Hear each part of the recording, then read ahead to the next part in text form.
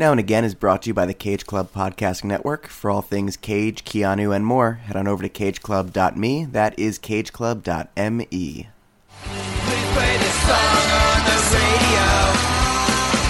Please play this song on the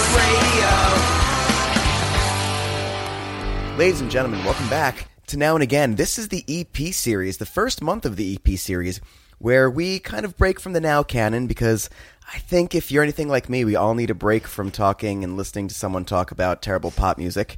And we do some non-canon things. And last week we covered some reader mail with Nico.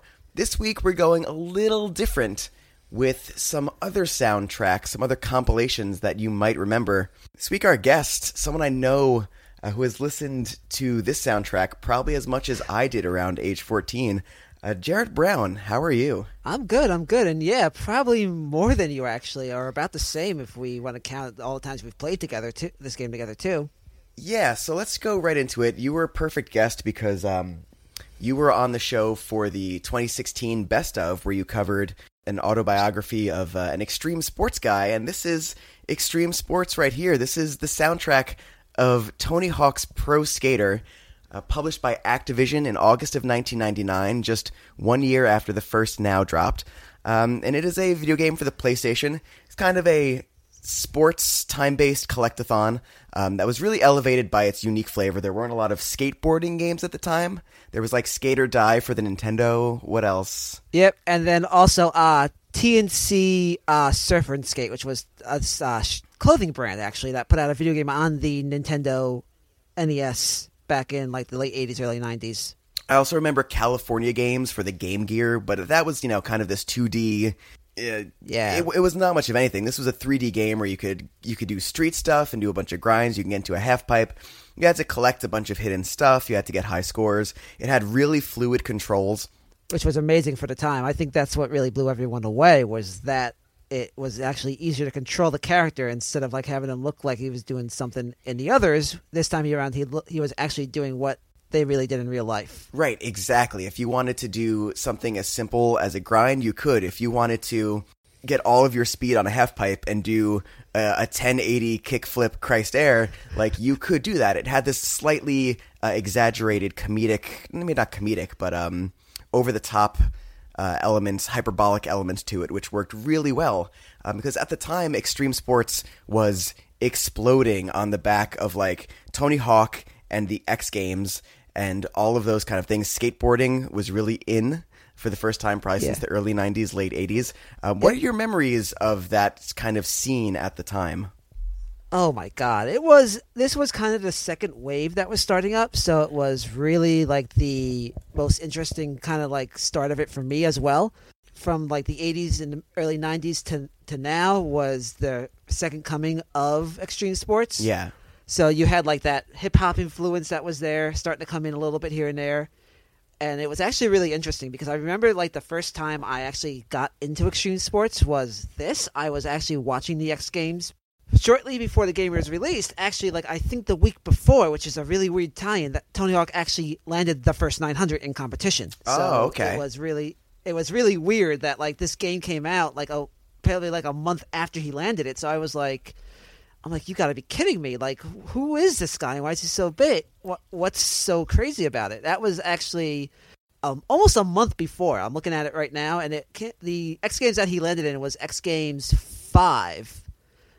And so he landed that was in San Francisco. So he landed the first 900 at that particular X Games. But then like a month later, the game was released. So everyone was like, what is this? Was that like a tie-in or something? Yeah, so that's interesting because every character in the game had like, their like skateboarding fatality that you build up the meter and like you did this awesome move. And Tony Hawk's was the 900. So in my head, it must have been like, it's like known he's able to do this. But that means they definitely produced this game not knowing if this move was even possible, which is pretty ballsy. Oh yeah, I mean, like I saw all the after like highlights, and I think I was out to dinner with my family that night when that happened, and like I came back and I was like flipping through the channels, and I came across SportsCenter, like Tony Hawk lands the first ever 900 in skateboarding. I'm like, how the fuck did I miss that? Yeah. Did you see the video that came out recently where they put him out on a half pipe and see if he can still land the 900 like 20 years later? And it's just like he does it eventually, but it's just like 5 minutes of this much older man like falling really hard on a half pipe, and it's just kind of cringe inducing. Yeah, I kind of saw that pop up when I was looking for the original video, but I'm like, part of me said to myself, like, you should watch it. Then I'm like, no, I don't want to see almost 60-year-old Tony Hawk just bail over and over again until he lands it. So I kind of said, we'll watch that later. And this started a huge wave of extreme sports inspired video games as well. I remember around this time. Now, my timeline might be kind of off here, but I certainly remember playing a lot of Jet Moto. I remember SSX Tricky 1080 for the N64. And you had, I think, a Matt Hoffman biking game.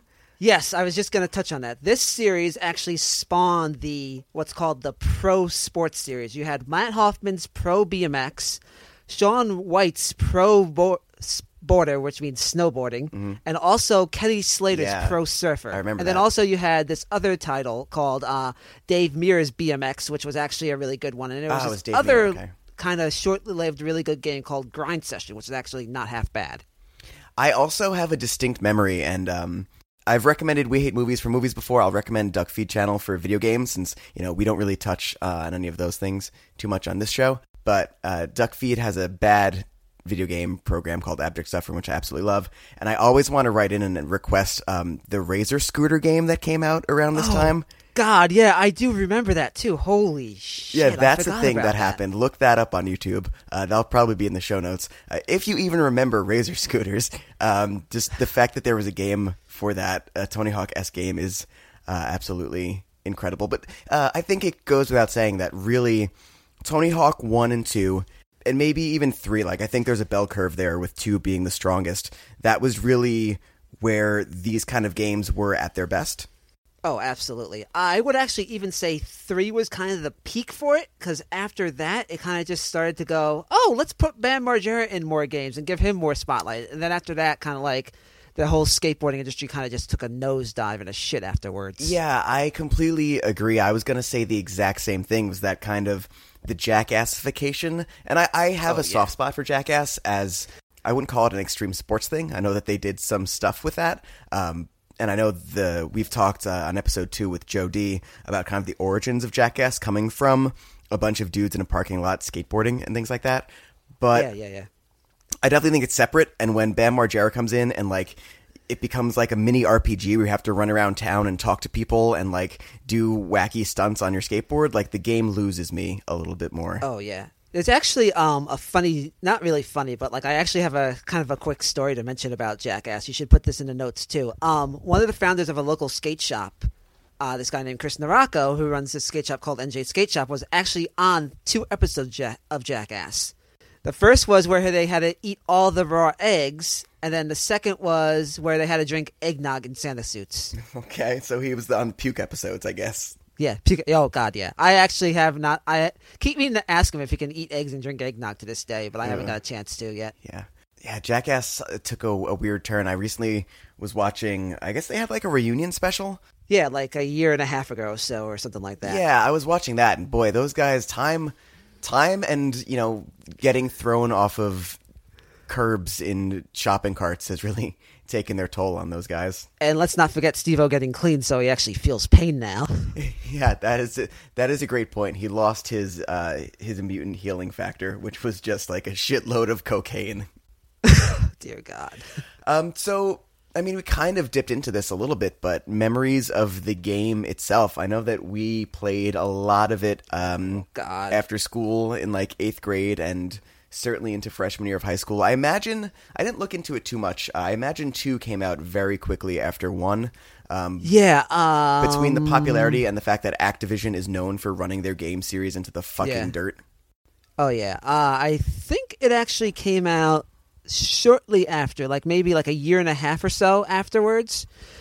But this one actually, the second one feels a little more polished and a little more involved. So, and I can actually give you the date. That was 2000. So that was the exact date was September 2000. So like almost a year, a little over a year after. Yeah.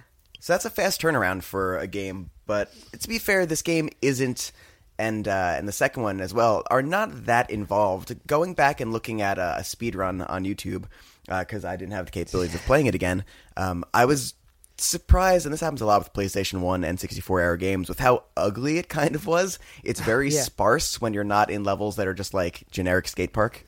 Yeah, if you look at some of the shadows too, you can see like the pixel figures that are actually there. Yeah, so it's like, I remember the first time I saw it, I was like, oh man, like that's pretty cool. And then now I'm looking at it now as an older adult, and I'm like, wow, that's like pretty basic. Yeah, a lot of things from that era, be it video games or music, as we will talk about, haven't fantastically aged.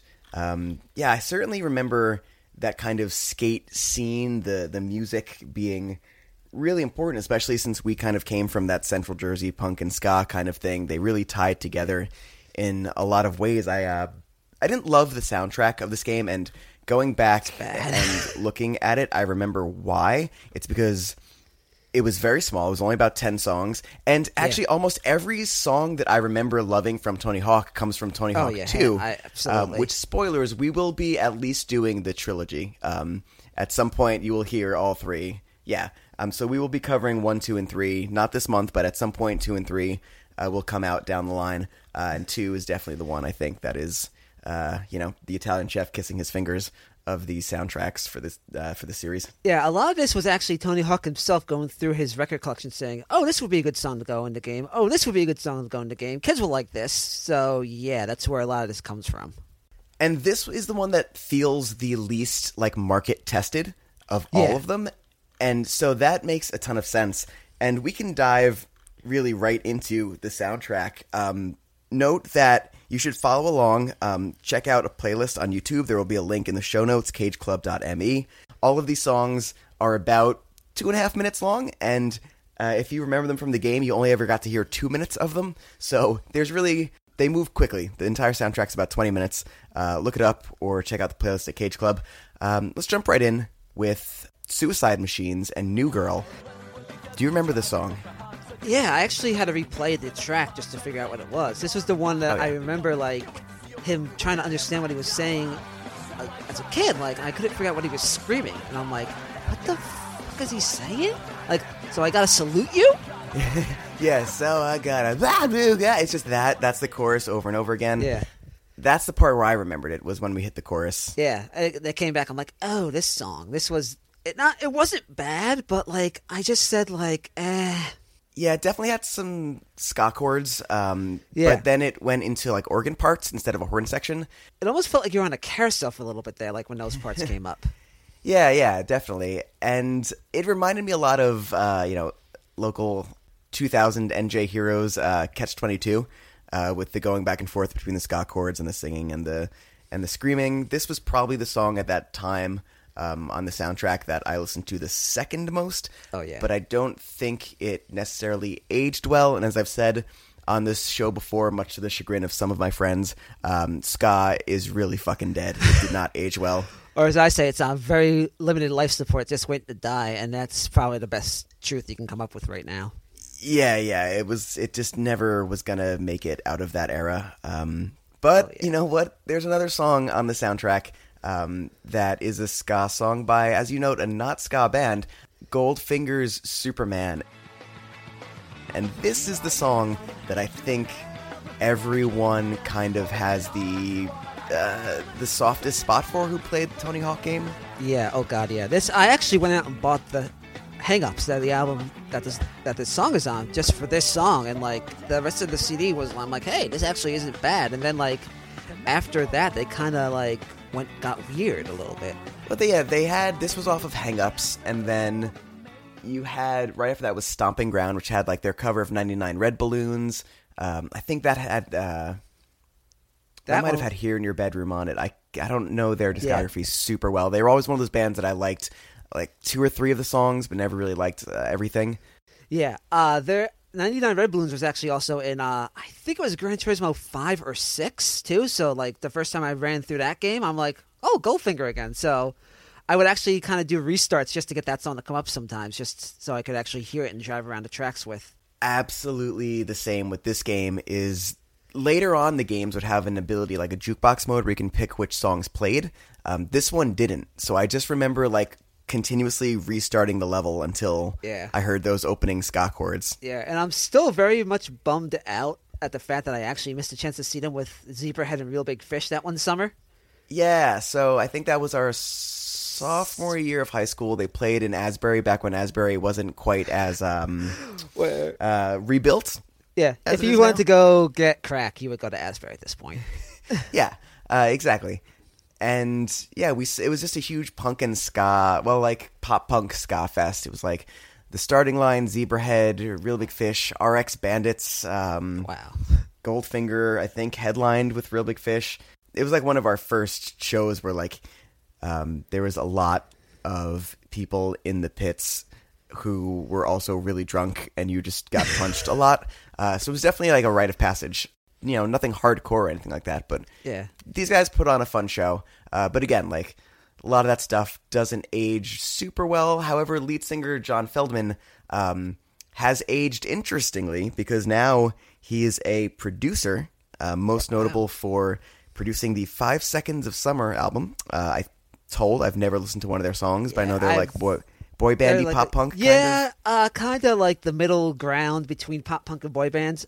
But he also produced the new Blink-182 album, California, and his voice, if you remember Goldfinger, you can hear his voice on one of the songs that has a big gang vocal breakdown.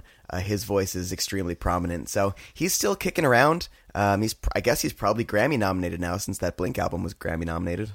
Yeah, definitely. Yeah, I feel like everyone kind of remembers Superman. And you still hear it pop up here and there today. It's kind of like the little brother of the impression that I get, which like even people who don't really love ska still will know that song if it comes on somewhere. I think I actually heard Superman like in the past year, like flipping through the channels one night, and I came across MTV, and I heard it in the background. I'm like, why the frick is MTV playing Superman this late at night? And then I'm like, oh, never mind. It's just background filler for some show, so they had the rights to it. Yeah, there's always weird music on like MTV interstitial ads that like you remember and you're like, why are they using like the hook of a Tegan and Sara song on MTV just looped to who cares, whatever. But yeah, so that's Superman. Always gonna have a soft spot for that song. Absolutely.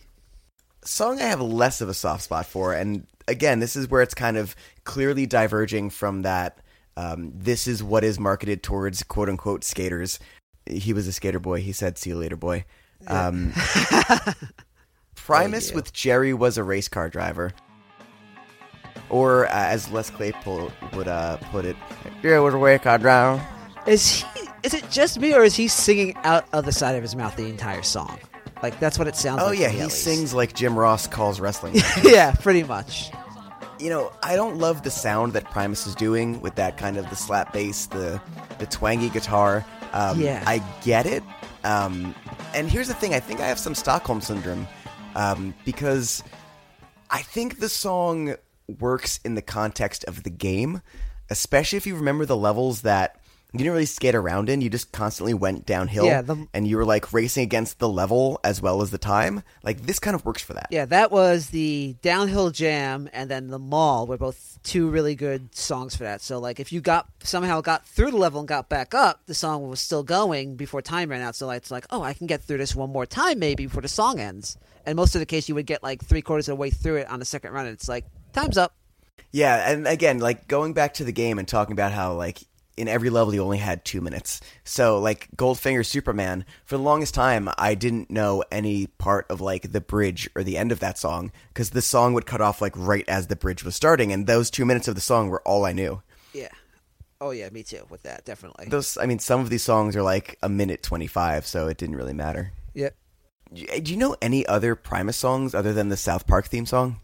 Nah, not really. I mean, I do think Les Claypool is actually a decent bass player in that sense, but I never really got into Primus. I mean, last summer they played the Stone Pony in Asbury, and I was thinking about going to see him, but I'm like, there's going to be a lot of weirdos there, so it's not going to be a fun show.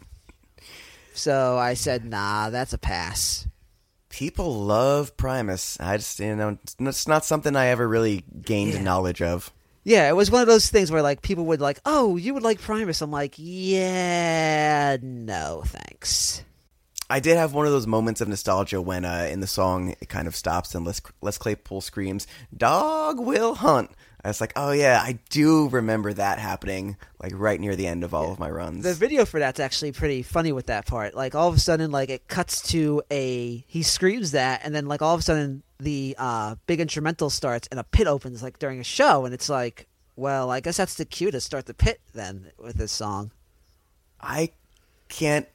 I mean, I guess it makes sense that there's pits at Primus shows, but that's weird to me. Yeah, I mean, the video itself is just weird, and like I watched it a few times, like just to refresh my memory, so I could like mention it. But like, it's just such like a weird like premises, and then like all of a sudden, like you see him like that whole bass jams lead up to it, and then like he says, "Dog will hunt," and it cuts right to a mosh pit, which is like very weird, or a circle pit. Well, speaking of bands that definitely had some pits in their days, Suicidal Tendencies with Psychovision.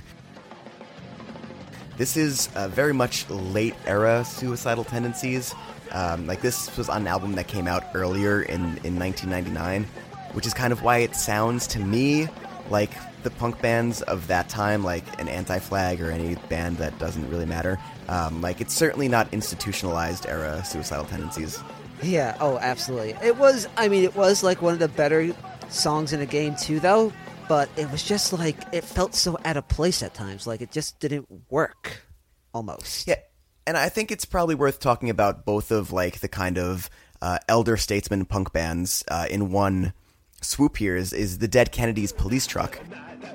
Also came in here, and kind of like how you get rap on mainstream radio, both of these songs were just like dead air every third like word or so. Yeah. And I mean, like with institutionalized with the whole Kendall Jenner thing now, like I can't help but laugh. Like, all I wanted was a Pepsi. All I wanted was a Pepsi, Mom. I just can't help but laugh at that. I can't keep a straight face when I hear that song come up. Yeah, there was definitely a lot of spicy memes around that song and that commercial. Yeah.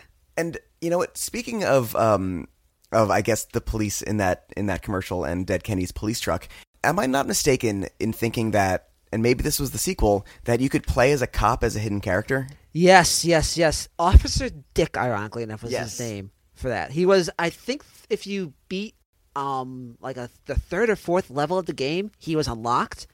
There was definitely some and you know, skateboarding is not a crime. There's always been kind of this animosity between the two. This is before cops were just murdering people in cold blood, and they were like comedic Ralph Wiggum types, you know, who ate donuts and had silly mustaches.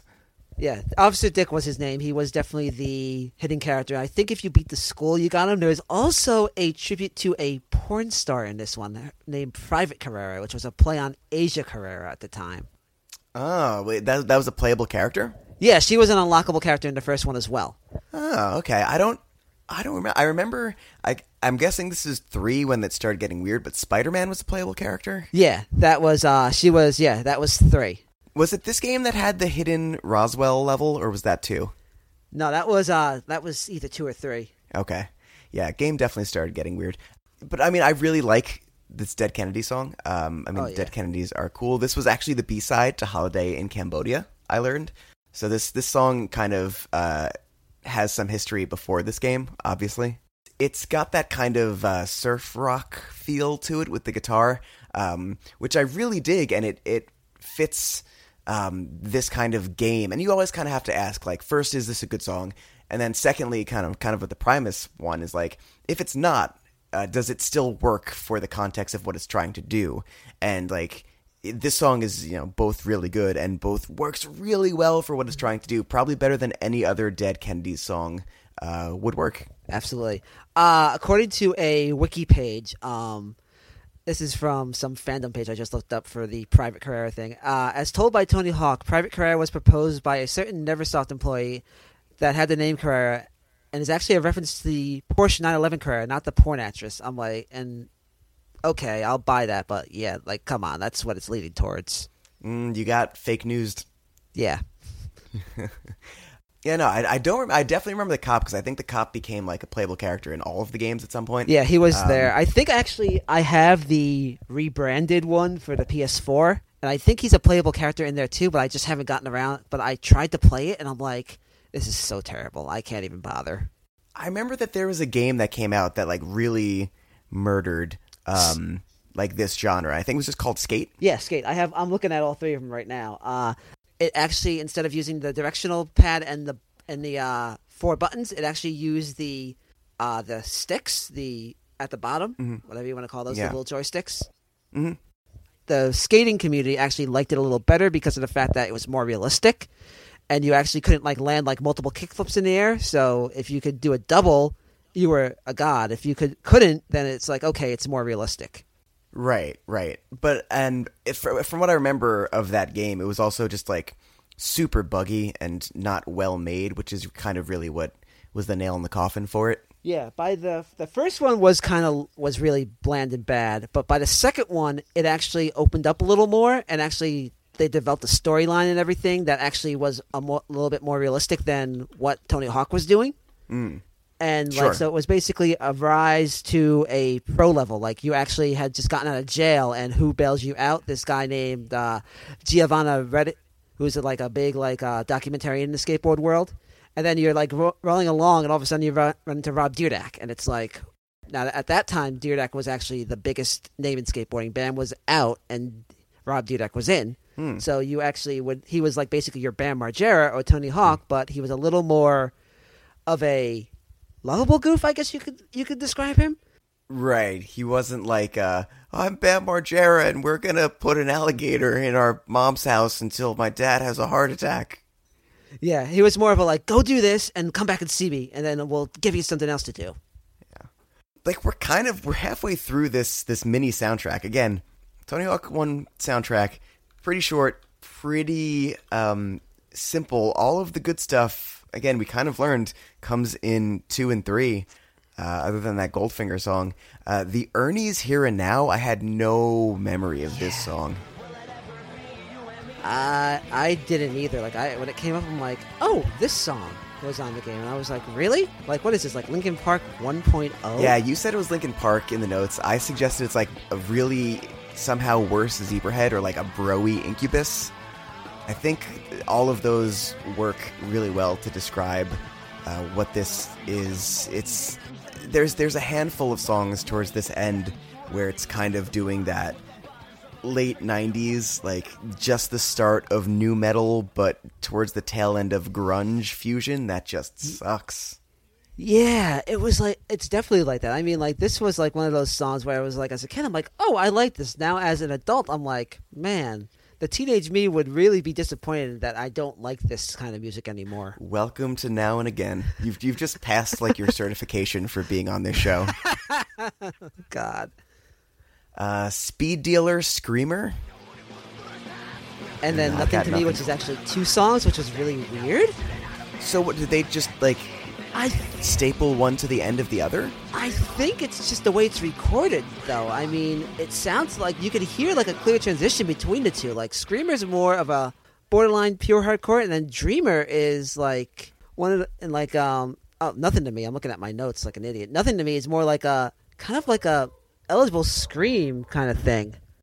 Yeah, I don't know. I listened to this morning to brush up, and I've already forgotten the song. Yeah. So that should tell you a lot about this one. Unsane's Committed.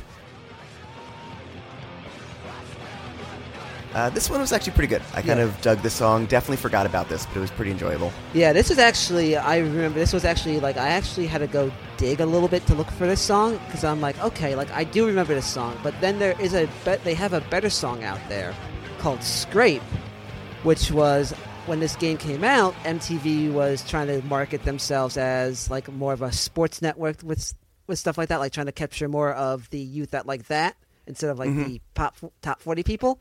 They did this video countdown of I think it was the worst slams in music videos or something like that.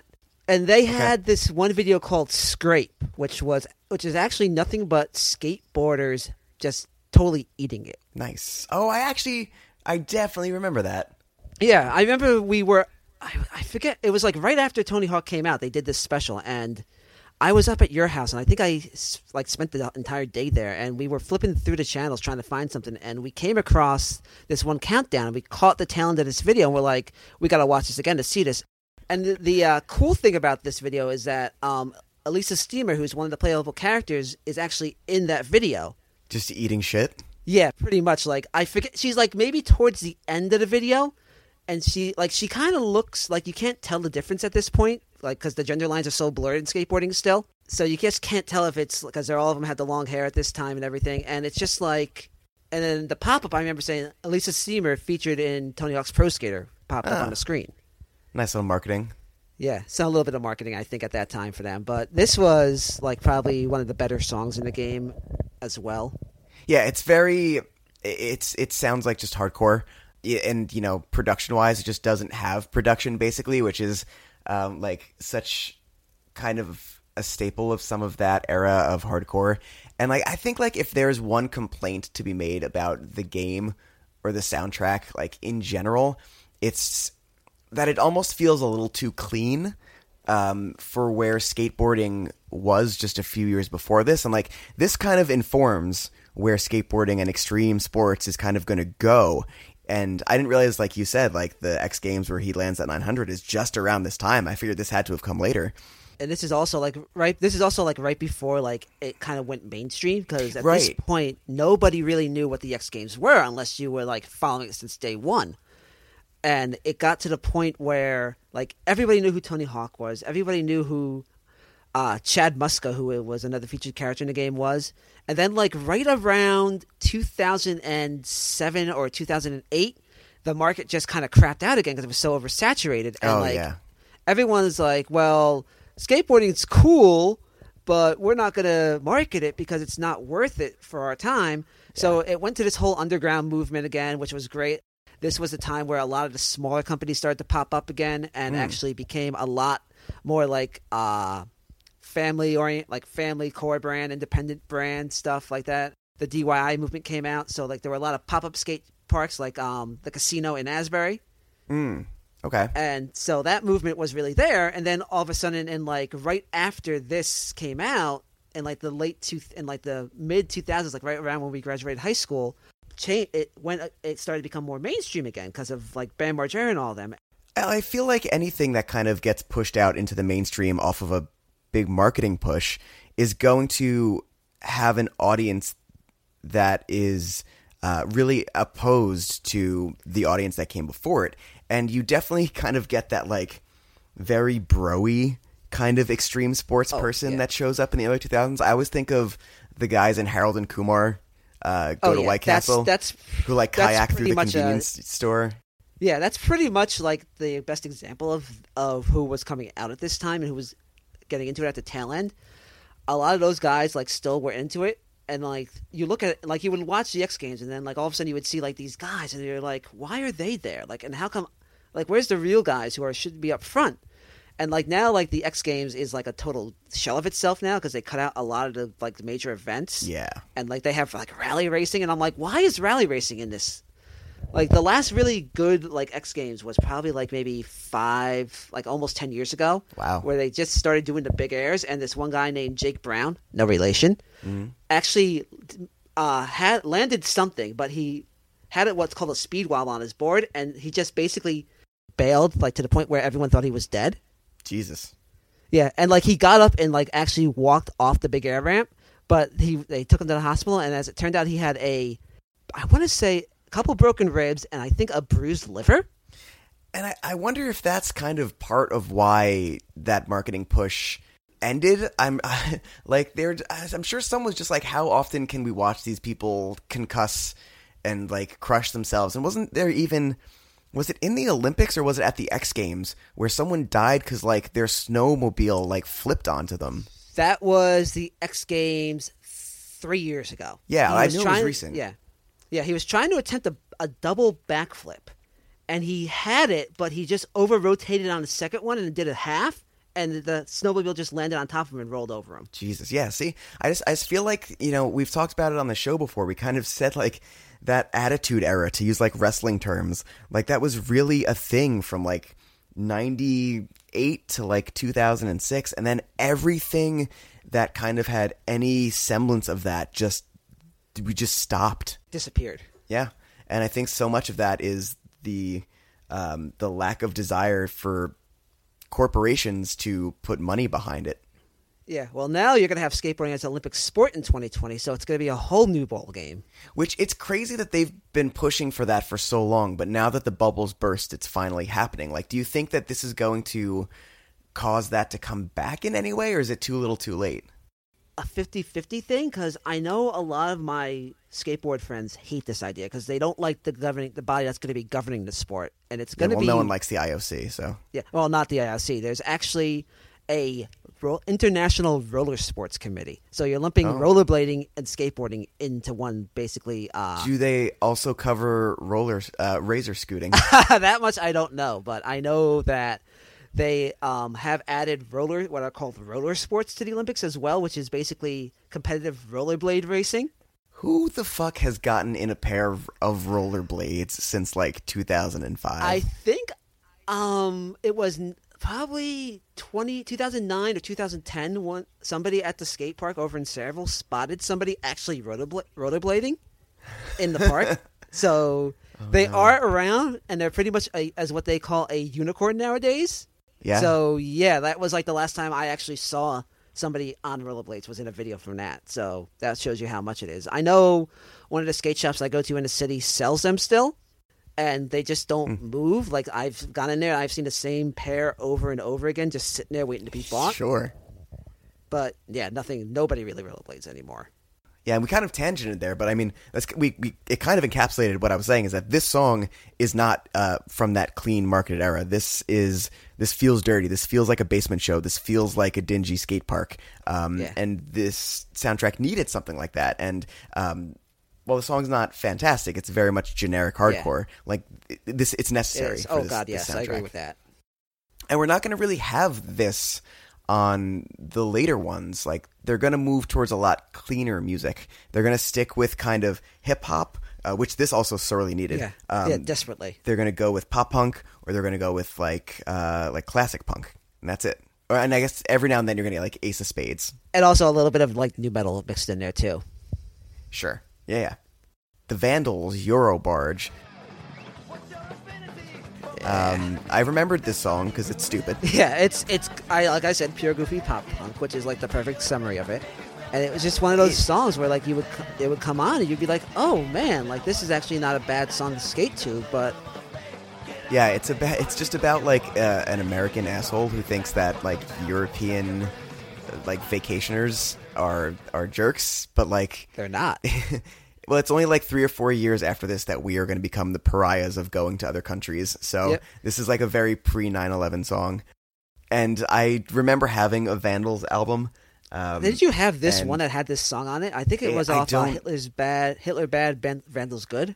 Then yeah, I did have. I think that is the one that I had. Yeah, it was It was fucking terrible. Yeah, the Vandals are pretty bad. This is the only song by them I will actually admit that I like. But other than that, it's like, yeah, no thanks. They had a song that just was about mullets and what they call mullets in different parts of the world. Dear God. Which, I mean, like, I don't know. That's the one that I remember the most.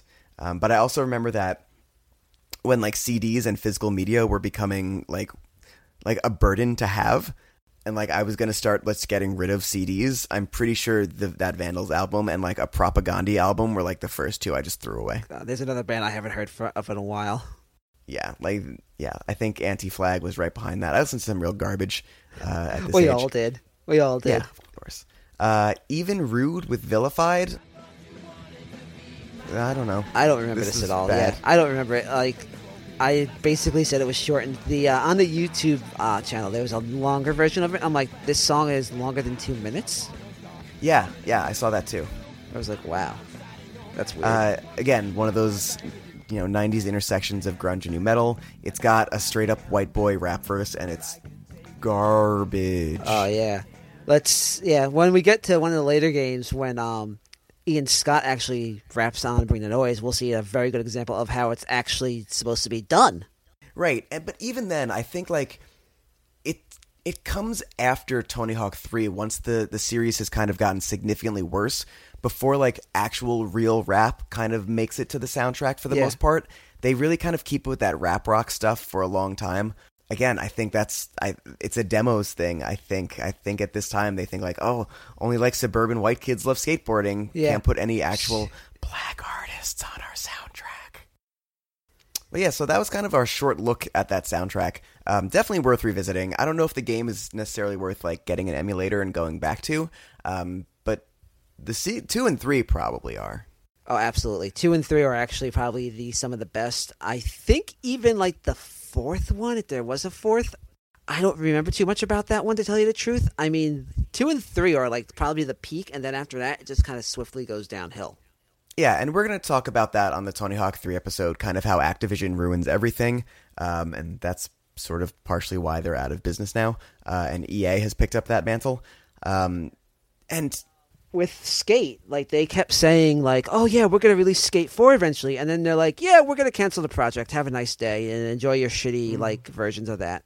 Yep, the bubble burst, and that carried over to video games as well. And eventually the soundtracks get really massive. Like one of the Tony Hawk games, I don't know if it's Underground or one of the ones after 3, has like 75 tracks on it, because they really started something with this, honestly. A lot of sports games like Madden and NBA 2K started doing this as well with licensed songs. Yeah, this was really the kind of one of the first games I actually remember hearing like licensed music for, so that it can be used in the game. And it's actually to the point where that it's actually kind of awesome, because you're also getting that exposure to other songs like that you would not normally listen to outside what you like. Yeah, no, 100%. Yeah, it was having games on CD is really what allowed that to be possible. Like, you were never going to get licensed music on a Genesis that wasn't just like MIDI versions of a Michael Jackson song in Moonwalker. Or like that terrible Aerosmith game that was in arcades. Oh, God, Revolution X, yes. I played that at Yestercades one time. I'm like, my God, this is so terrible. Yeah, no, that's not a good game, and Steven Tyler looks like a fish monster. So that's the EP. Jarrett, where can people find you online? Instagram and Twitter at Jarrett Brown, all one word. Cool. Thanks a lot for coming on, and you will at some point in the nebulous future, assuming we have one and we all don't just die, we will be back for Tony Hawk 2 and 3. Yeah, absolutely. I will be with you. So if you have an idea for the EP series, because we're going to come back to the EPs every now and then when I need a break from the canon of now, write into nowandagancast@gmail.com or tweet it. That is at nowagainpodcast. Or you can write in and tweet anything you want. We're also on Facebook on the Cage Club Podcasting Network. And there's some big news for the Podcasting Network happening right now. We are adding a new show to the Cage Club library. More people are joining our lovely, weird, fucked up family. Wistful Thinking, a show about revisiting something from your youth and kind of determining, is it still good? Did it always suck? Am I an idiot? Was I always an idiot? Is coming. It's going to alternate weeks with Now and Again. On Facebook, I refer to it as the chaser to our shot, and Kara didn't hate that, so I'll use that again. Super excited for that show. Definitely check it out. And of course, we have the rest of the Cage Club family. P.S. I Love Hoffman is awesome and new, and you should check that out as well. And then there's Cage Keanu. All of that great stuff that you've come to know and love about the Cage Club Podcasting Network. Until next time, when we go back to the nows, we will catch you on the kickflip side.